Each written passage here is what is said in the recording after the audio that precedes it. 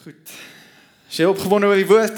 Die titel vanaand is Maak die Venster Oop. Maak die Venster Oop. En as jy 'n Bybel het, kan jy blaai na 2 Konings toe, 2 Konings 13 vanaf vers 14 tot vers 17 gaan ek vir ons lees. En ek lees vir ons uit die 33 vertaling uit 2 Konings, as jy wonder waar konings is, dis in die Ou Testament.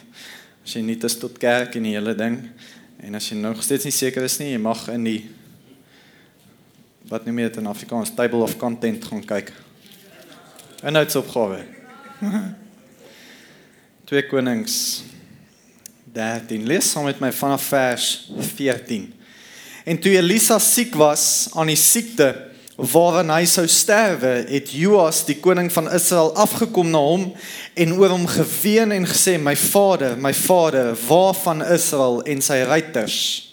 Vers 15, daarop sê Elisa vir hom, neem 'n boog en pyle, en hy het vir hom 'n boog en pyle geneem. En hy sê vir die koning van Israel, sit jou hand op die boog, en hy het sy hand aan die boog gesit, en Elisa het sy hande op die hande van die koning gelê.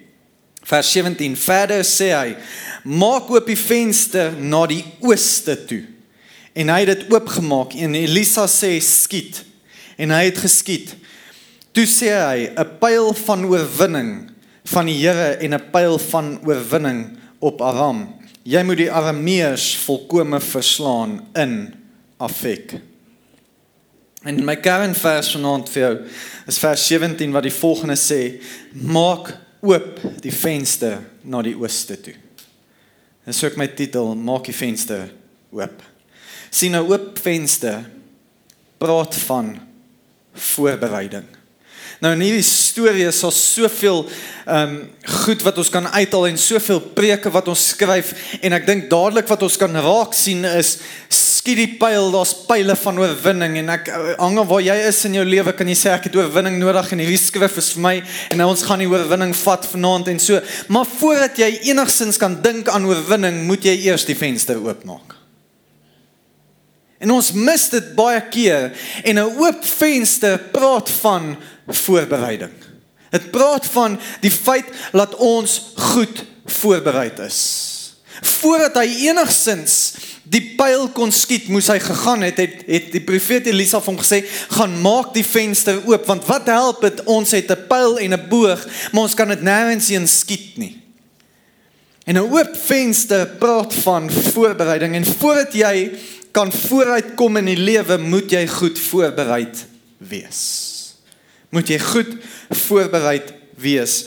En die probleem kom maar in, we all want to go with the bow. Amen. I'm a, what? Poet, prophet. A poet and I didn't even know it.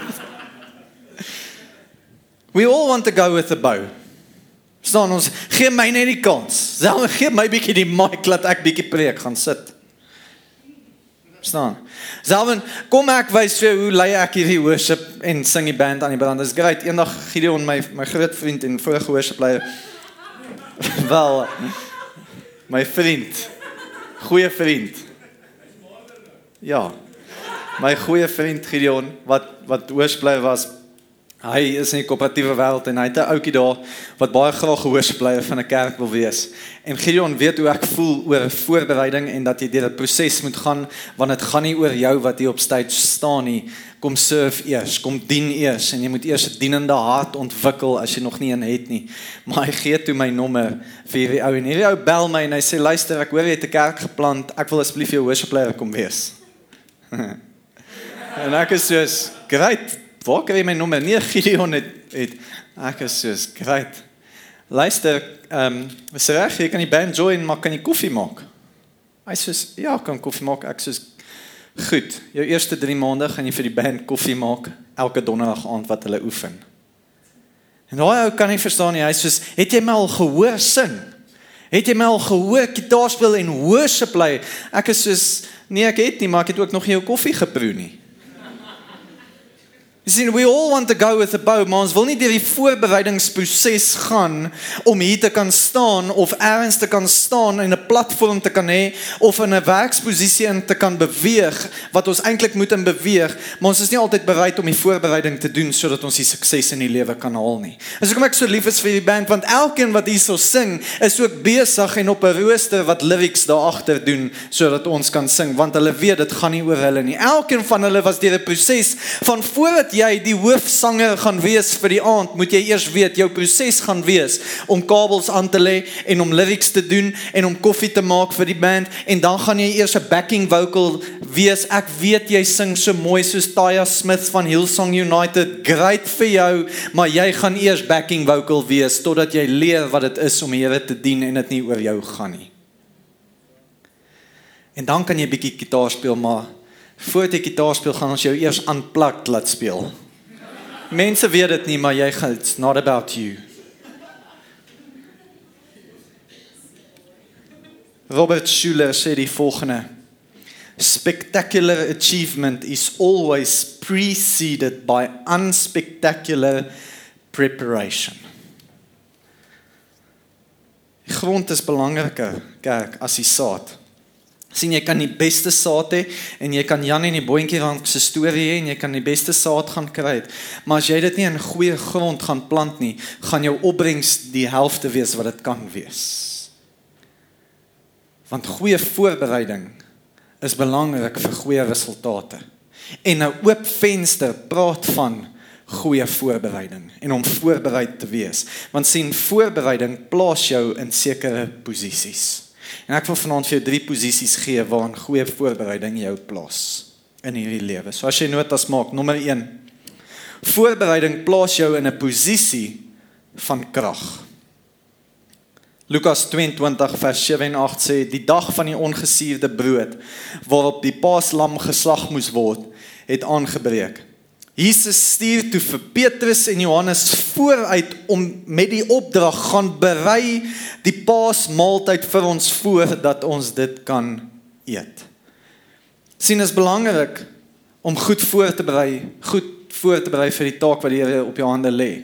Is soos wanneer jy in die gimnasium oefen om fiks te wees en gesond te wees.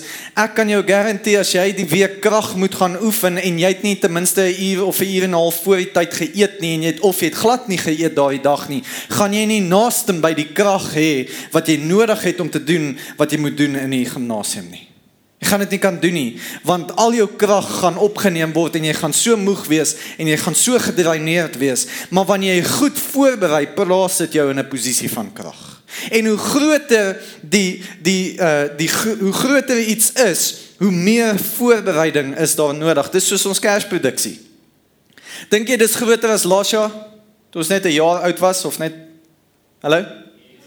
Dis natuurlik groter. Dis 'n produksie. Laas jaar was 'n samesang. Hulle het liedjies gesing en ons het saam gesing. Nou is dit 'n produksie. En nou is hulle besig al lank voordat jy gedink het aan die Kersproduksie om 'n skrip te geskryf het en woensdae-aande van 6:00 af te oefen en saterdagoggende te oefen terwyl ek en jy om die braaivleisvuur staan, is hulle besig om te oefen. Want hoe groter iets is, hoe groter is die voorbereiding nodig daarvan. En hoe groter iets in jou lewe gaan gebeur en daar goed op jou bord geplaas gaan word sodat jy in 'n hoër posisie van gesag geplaas gaan word of 'n beter werk kry of bevordering kry na hoër posisies toe, moet jy besef daar gaan meer voorbereidingstydperk nodig hê en jy gaan dit nodig hê sodat jy beter kan doen in die posisie waarin jy geplaas is. If you skip to prepare, you do more repairing. En hoekom ek hierdie sê, is ek het eendag koffie gedrink met 'n pastoor van Rivers Church in Sandton, seker een van die trend-setting churches, die grootste kerk heiliglik in Johannesburg. Maar daai ou, voordat hy 'n pastoor geword het, was hy 'n skoenmaker. 'n Shoemaker. En hy vertel hierdie storie, dat wanneer hy skoene gemaak het, die grootste werk was om die sool voor te berei.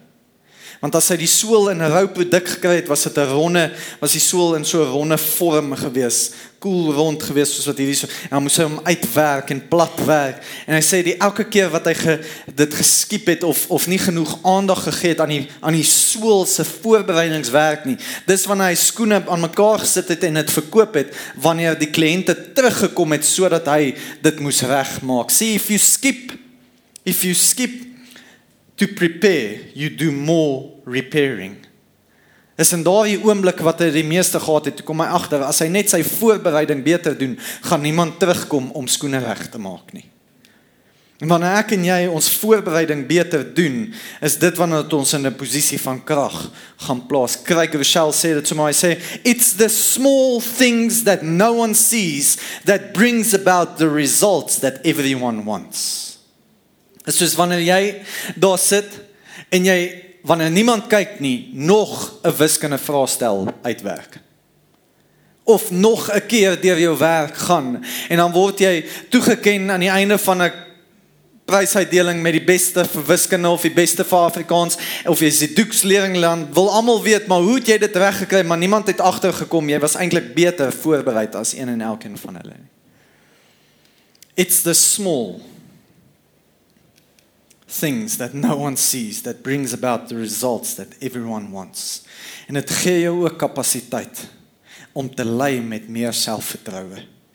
Sien, wanneer jy goed voorbereid is, plaas dit jou in 'n posisie van krag, en dit gee jou kapasiteit om met meer selfvertroue dit te doen wat die Here van jou verwag en wat hy vir jou gegee het om te doen.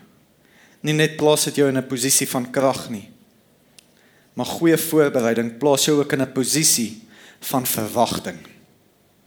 2 Timoteus 4:2 in die New Living Translation sê, be prepared whether the time is favorable or not. Wees voorbereid. Hê 'n verwagting. Dit plaas jou in 'n posisie van verwagting. En ons kan nie in hierdie wêreld leef, kerk, met 'n verwagting dat ek gaan verloor nie. Dit moenie ons verwagting wees nie. Dit kan nie ons verwagting wees nie. Ek onthou eendag toe ek nog by Swartkos was en daar was 'n rugby game aan die gang en ek is in die tonneltjie en vir een of ander rede moes ek hierdie ouetjies opsaai. Die fullback, die heel agter staan daar en hy is soos, ek moet net nie die bal misvang nie. Ek moet net nie vandag die bal misvang nie. Ek moet net nie die bal misvang nie. Waarop was sy fokus? Op misvang. Weet jy dat hy die bal misgevang het in die game? Want hy het 'n verwagting gehad, ek moet net nie misvang nie. In plaas van, dankie, ek gaan hierdie bal vang en ek gaan elke bal raak vang. Maar wanneer jy goed voorbereid is, kan dit jou in 'n posisie van verwagting plaas. En ek wil vir jou sê, ons verwag nie om te verloor nie. En as community, en jy wat hier sit, hoef jy nie hierdie lewe te leef van, ag, ek is alleenig. Niemand wil my hê nie. Ek gaan 'n wurmpie eet. Jam, jam, jam, byt af sy kop. Suig uit sy sop. Verstaan, ons leef 'n verwagting van die Here. Die Here het nie vir my iemand instoor nie. Ek gaan heeltyd verloor. Hoekom gebeur alles met my? En ek wil vanaand vir jou sê, en ek wil vir jou die waarheid kom vertel vanaand, Jesus se oorwinning is jou oorwinning. Nou die dag, toe lees ek op Facebook 'n interessante status. Ek wou my Facebook delete, maar ek kry my beste preek temas van daar af.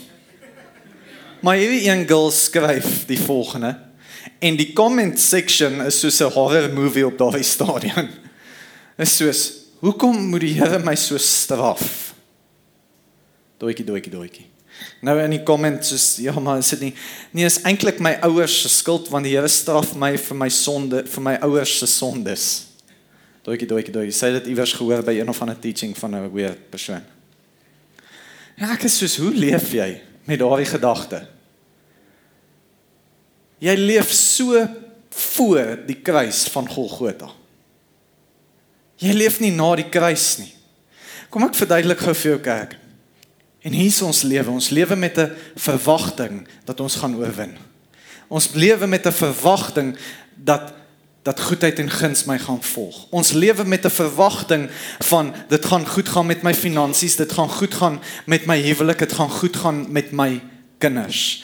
Want sy oorwinning is my oorwinning. En ek stuur toe vir haar 'n boodskapie privaat, sodat ek nie hierdie gesprek uitvoer op 'n kommentlys nie. En ek sê vir haar, en ek gee vir haar net hierdie 2 volgende skrifverse. 1 Korintiërs 15 vers 57 sê, But thanks be to God. He gives us the victory through our Lord Jesus Christ. Ek verwag oorwinning in my lewe, want sy oorwinning is my oorwinning. Hy het die dood reeds oorslaan, en ek is soos, hoe kan jy so leef om te dink, jou ouma en jou ouma grootjies se sondes kan manifesteer in jou lewe en die Here straf jou vir 'n generational sin. Dis so ver weg van die waarheid af, dis nie eens waar nie.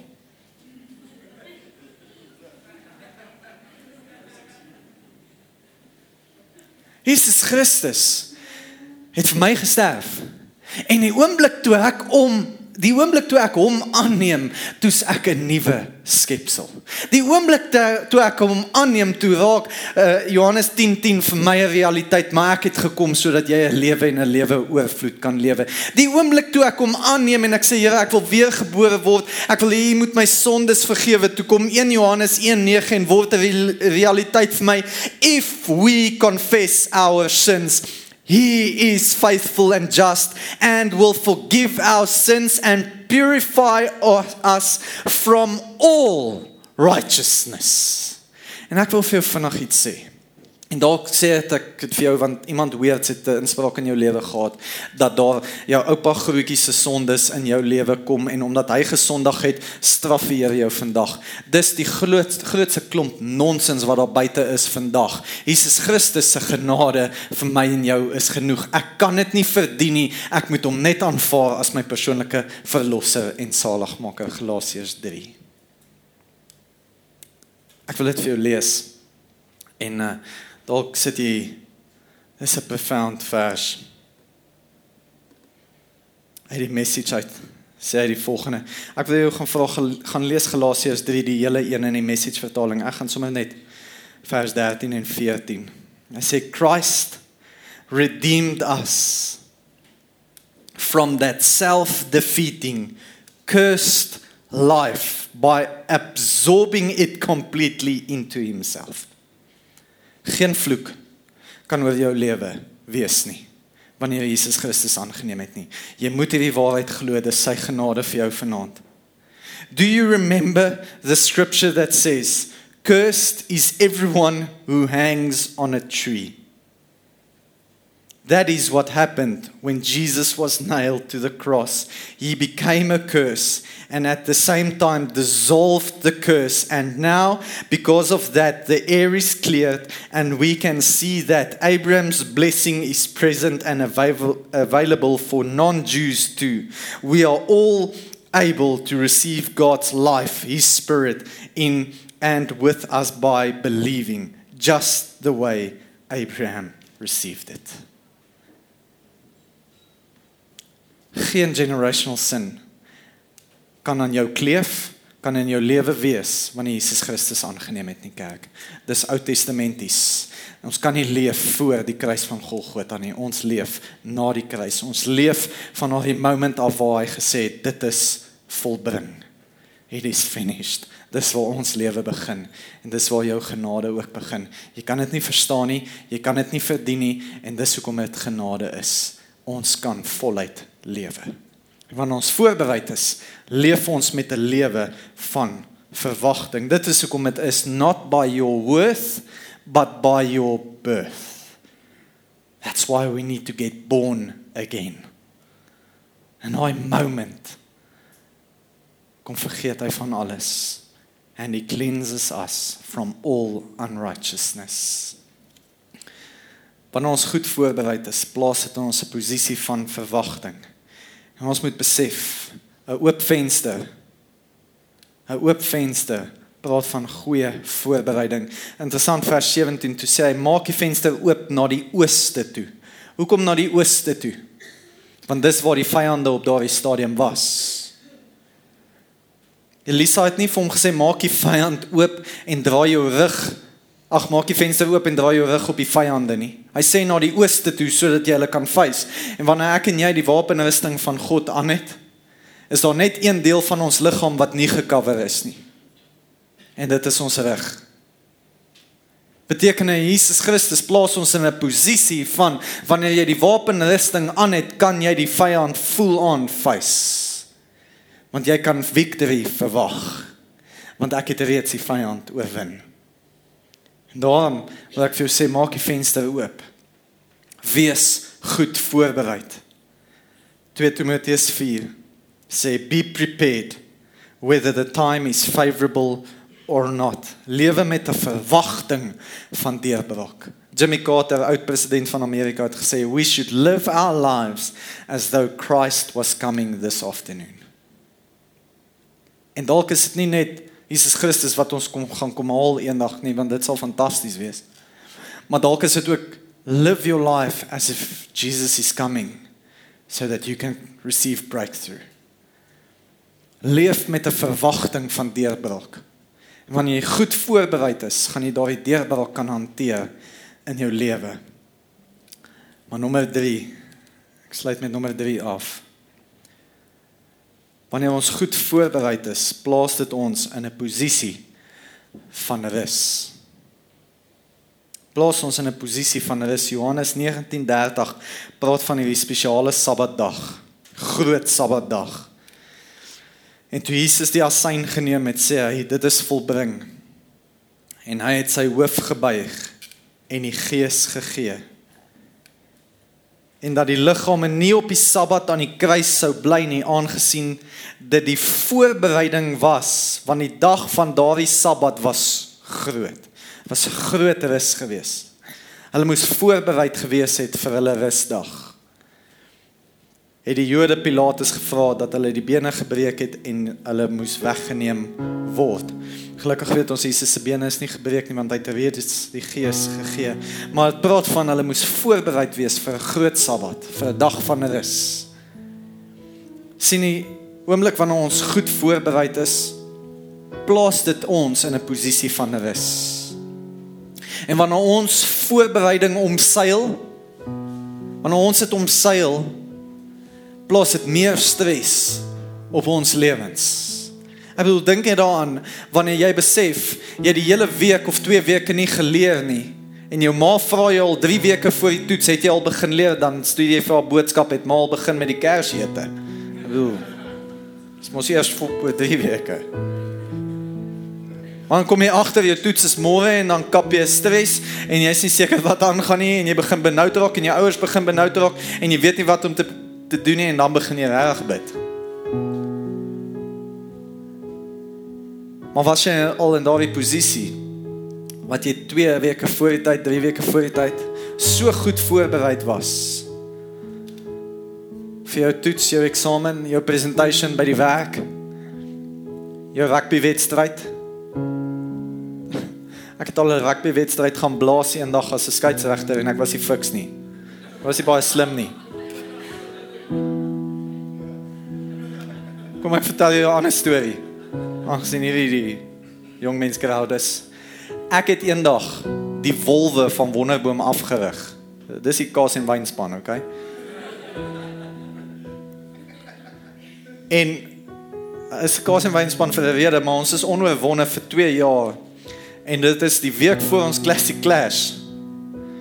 En ons gaan speel 'n loslooitjie by Sutherland, wat nou nie 'n rugby skool reg is nie, en ons speel teen hulle 3de span. Maar daar daag net 13 van ons ouens op, want die vorige aand was te goed geweest vir van hulle. Give or take. En ons kry 'n besering in die eerste helfte, en terwyl ons die besering kry, toe sal graad 8 ouetjie wat klaar gespeel is, en ek sê, waar is jou klere? En hy soos nie in sy sak, ek soos bring die sak, en ek trek net daar wolwe drag aan. Nog lang hare gehad, sit die kappie op, sê vir die ander coach, luister, ek sê reg as daar iets moet gebeur, daar kry die loskakel ook seer. Nou is dit 12, ek sê enigste substitute, nog nooit weer geoefen vir 3 jaar nie. Nou moet ek gaan rugby job. Luister, ek het nie 10 minute gehou nie, toe skiet ek katte soos wat jy nie kan glo nie. Daar op die veld. Hoekom? Was nie voorbereid gewees nie. Kon nie met confidence in daai game ingaan en sê ek is goed voorbereid vir hierdie game nie. Ons het die game gewen, 54-0. Ek was nie daar om te celebrate nie.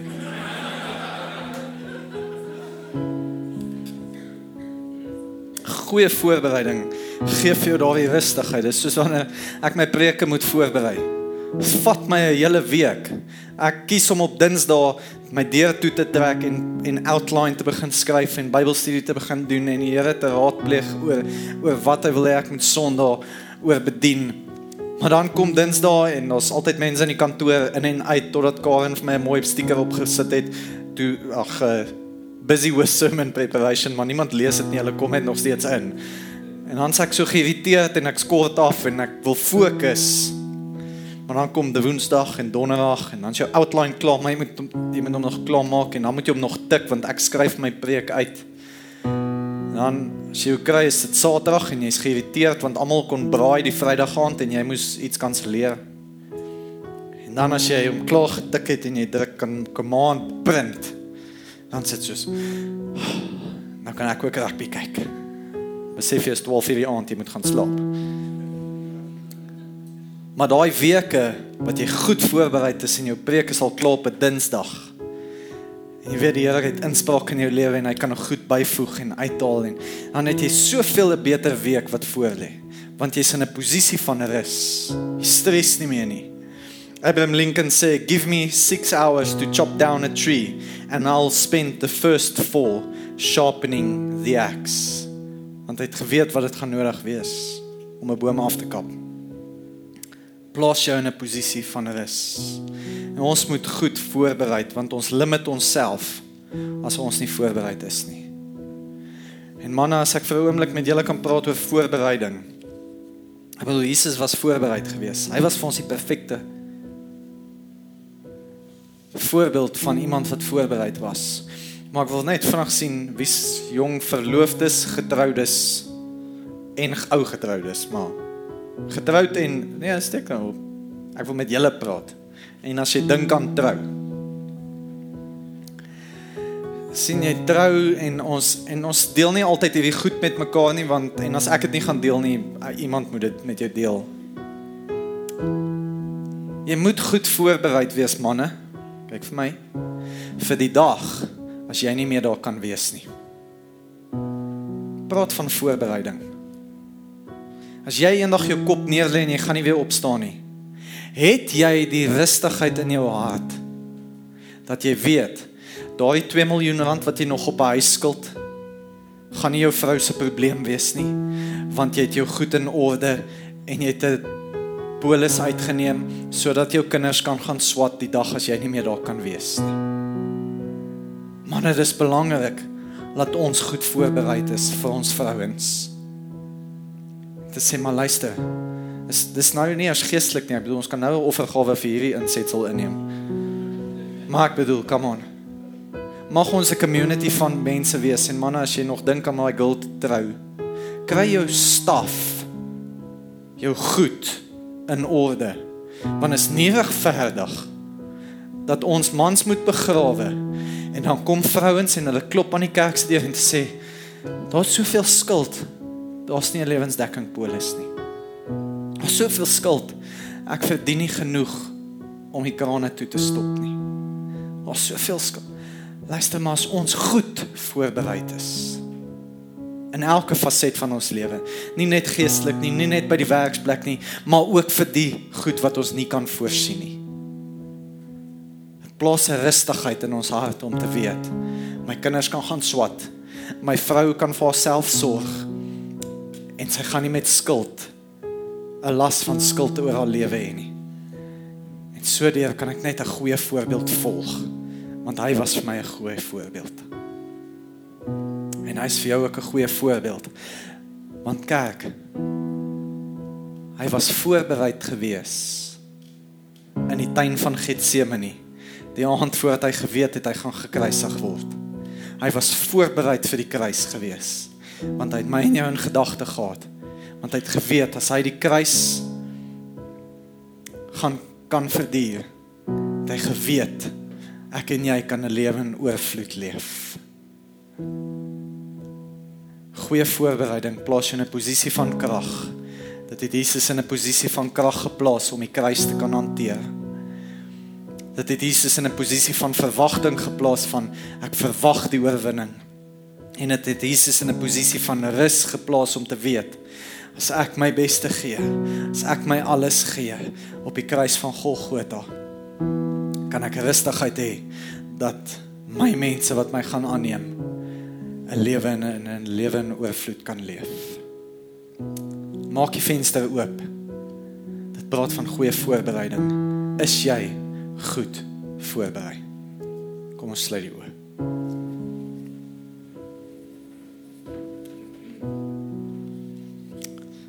Sien kerk, hy was, terwyl elke oog gesluit was, Jesus was voorbereid, sodat jy voluit kan lewe, en 'n lewe in oorvloed kan geniet. Maar om daardie lewe in oorvloed te kan geniet, moet jy hom aanneem, as jou persoonlike verlosser en saligmaker, en jy moet weergebore word. Jy moet sekerheid hê van jou saligheid. En ek wil vir jou 'n geleentheid gee vanaand, om daardie keuse te maak as jy dit nog nie gemaak het nie. Om hom aan te neem as jou persoonlike verlosser en saligmaker. En dalk begin jou voorbereiding vanaand. Sê hulle, Here, ek wil voorbereid wees vir die ewige lewe. Ek wil weet, waar spandeer ek my ewige lewe. En deur 'n eenvoudige keuse te maak om te sê, Here, ek neem U aan vanaand.